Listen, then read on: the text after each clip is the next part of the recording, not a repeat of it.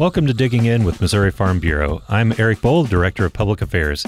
We just wrapped up our YF&R conference down at Tan Terra at the Lake of the Ozarks and had a great time, about 600 people down there.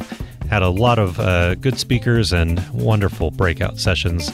Had a lot of good people that were moving off of the committee, but some great people coming on to the committee for the next year. So it was great to see everyone there. We're going to give you a little bit of an update of what's going on in Missouri agriculture this week, starting off with BJ Tanksley. BJ Tanksley is our Director of State Legislative Affairs, and as usual, we've got quite a bit going on this week over at the state capitol here in Jeff City. BJ, appreciate you joining us. What's going on this week in your world? Yeah, thanks a lot. Looking forward to another busy week in the Capitol. Starting this afternoon, the Senate Ag Committee will hear Senator Schott's bill relating to the Missouri Clean Water Law. That bill aims to ensure that the non-regulated community continues to stay that way. It helps Missouri DNR as they look towards issues with the Clean Water Law to make sure that those issues that aren't currently regulated through the permitting process, that they can stay that way. Things such as stormwater runoff, agricultural irrigation and return flows, making sure that those issues that we see every day don't have to go through the DNR permitting process and put an extra burden on farmers and agriculture across the state. I think it's a good bill. As we look towards issues that other states have had to tackle, it's a way to keep our DNR from having to be drug into issues that they currently aren't into now.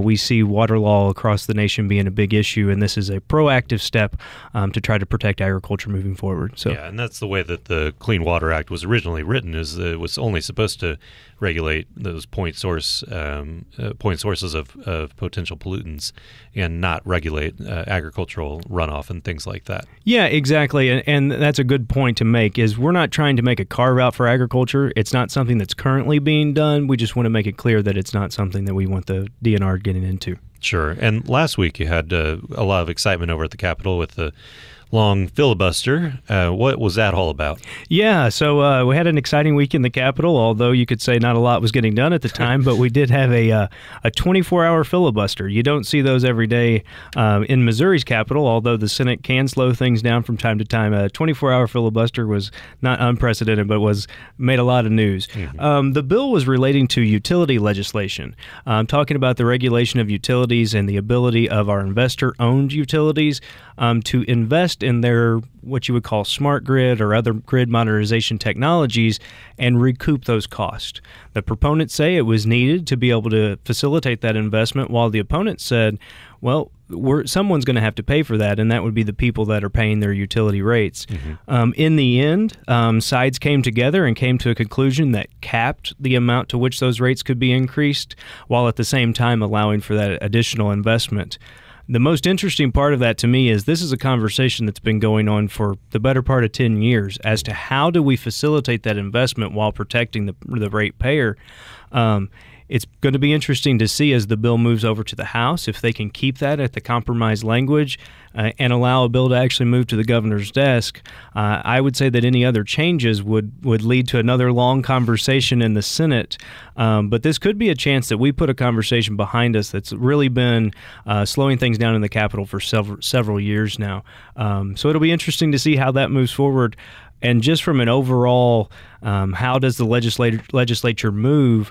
Does getting such a big issue behind them this early in session ease up things and really see a lot more movement on the Senate floor than we've seen in the past? Because honestly, this issue, aside from the 24-hour filibuster, has been taking a large time on the Senate floor. The amount of conversation has been focused on that as well. So yeah, we do have quite a few other things that we need to get to this year before the session wraps up, and there's a limited amount of time. It always is a clock that seems to run faster than it should. So yeah, that's exactly right. And it's not uncommon to hear somebody say, while we're talking about this, there's several other issues that we aren't able to be dealing with.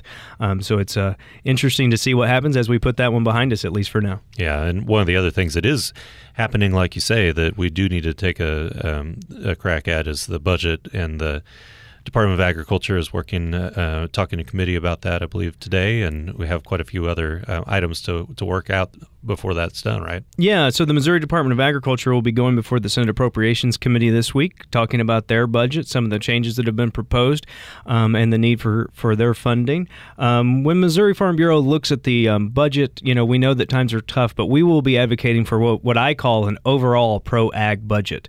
So that's not just the Department of Agriculture. We all know that they have a lot of vital roles that they play, whether it's weights and measures or actual agricultural policy. We know they play a vital role, and we need to make sure that they are adequately funded, but also our higher education, our universities that have the ag schools. That's the pipeline of the next agricultural professionals, and we have to make sure that funding is adequate as well. Another thing that will be a top priority as we look towards the Department of Agriculture is the Biodiesel Incentive Fund. That's money that's been promised to our soybean producers across the state for several years now. Missouri Farm Bureau would like to see the state go ahead and pay that, put that debt behind us so we can move forward and ease up that funding as we move forward as well. So a lot of interesting conversations to be had on the budget front, but I do think we'll be advocating for what I call an overall pro-ag budget. So we'll be looking at higher education, the Department of Agriculture, the Biodiesel Incentive Fund, and others as an overall pro-ag budget. Great. Well, appreciate you joining us as always, and look forward to talking to you again next week. Yeah, thanks for having me. All right, thanks. Spencer Tuma is our Director of National Legislative Programs, and as usual, we had quite a bit going on in the past week since we last spoke. Spencer, good to see you this week. What's the biggest news coming out of Washington this week? Well, there's been a lot of big news coming out of Washington. At the end of last week, we did have a short government shutdown again, and I think that's 2 and 3 weeks or something like that. So they only had one shutdown the whole time that Garrett Hawkins worked here. What are you doing in this place? Well, I just like to say we're improving the government one day at a time. Right. So I don't know if that's true or not. Anyway, one way or another, yeah. But if you were asleep in your bed for Thursday night into Friday morning and didn't watch the news, you might not know that the government shutdown even happened.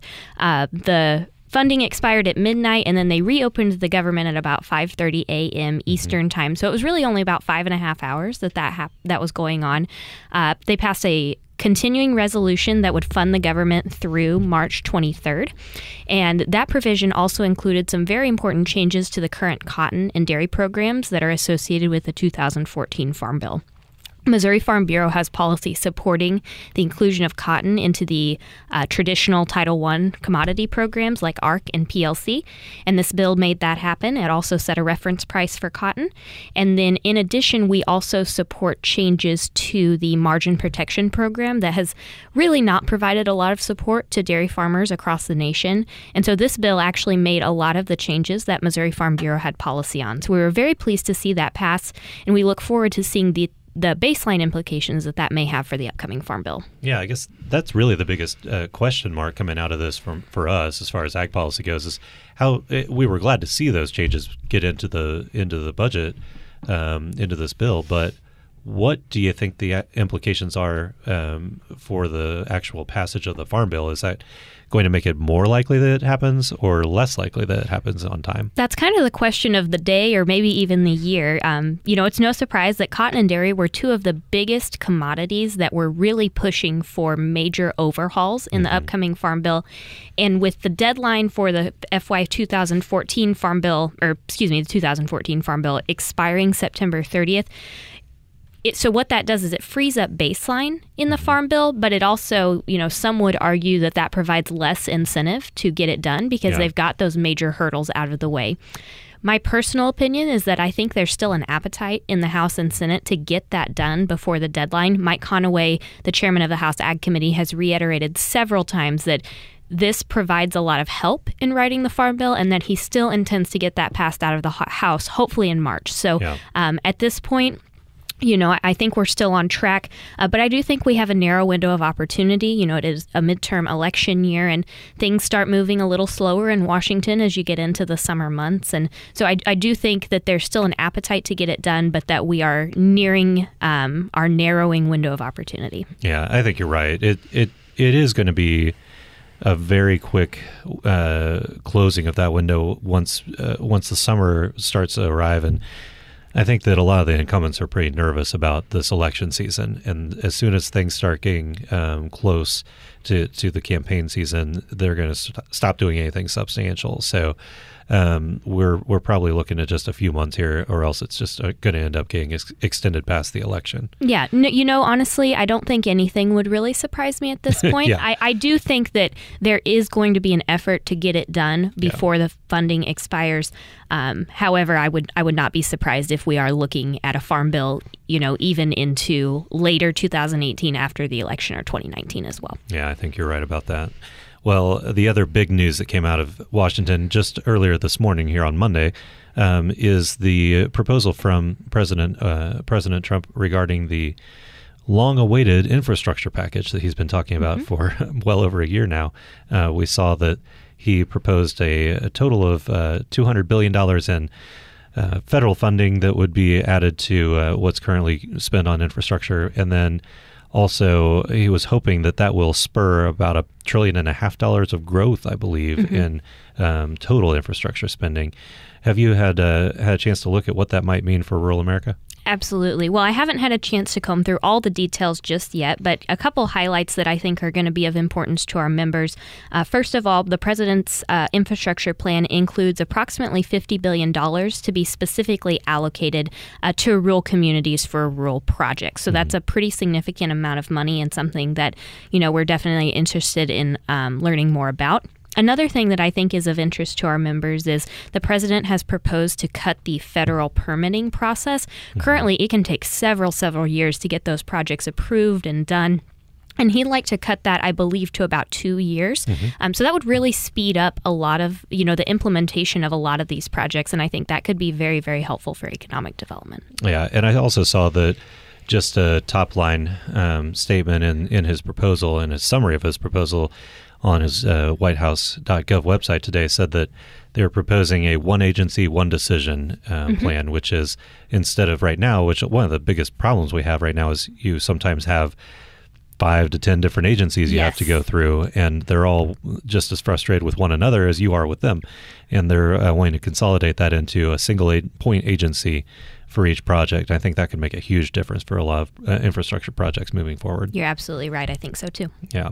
One other quick item that came out since we last spoke is that President Trump has announced a new nominee for the Rural Utilities Service, and it's somebody that we're pretty familiar with around here. That's true. Yes. So the president announced that Ken Johnson, who is currently involved with Como Connect here in Mid-Missouri, has been tapped to lead the Rural Utilities Service. So we were very pleased about that. As many of our listeners know, and if it's your first time listening, you may know or you may not, that Missouri Farm Bureau is very, very interested in rural broadband deployment and getting some projects to those underserved and unserved rural communities.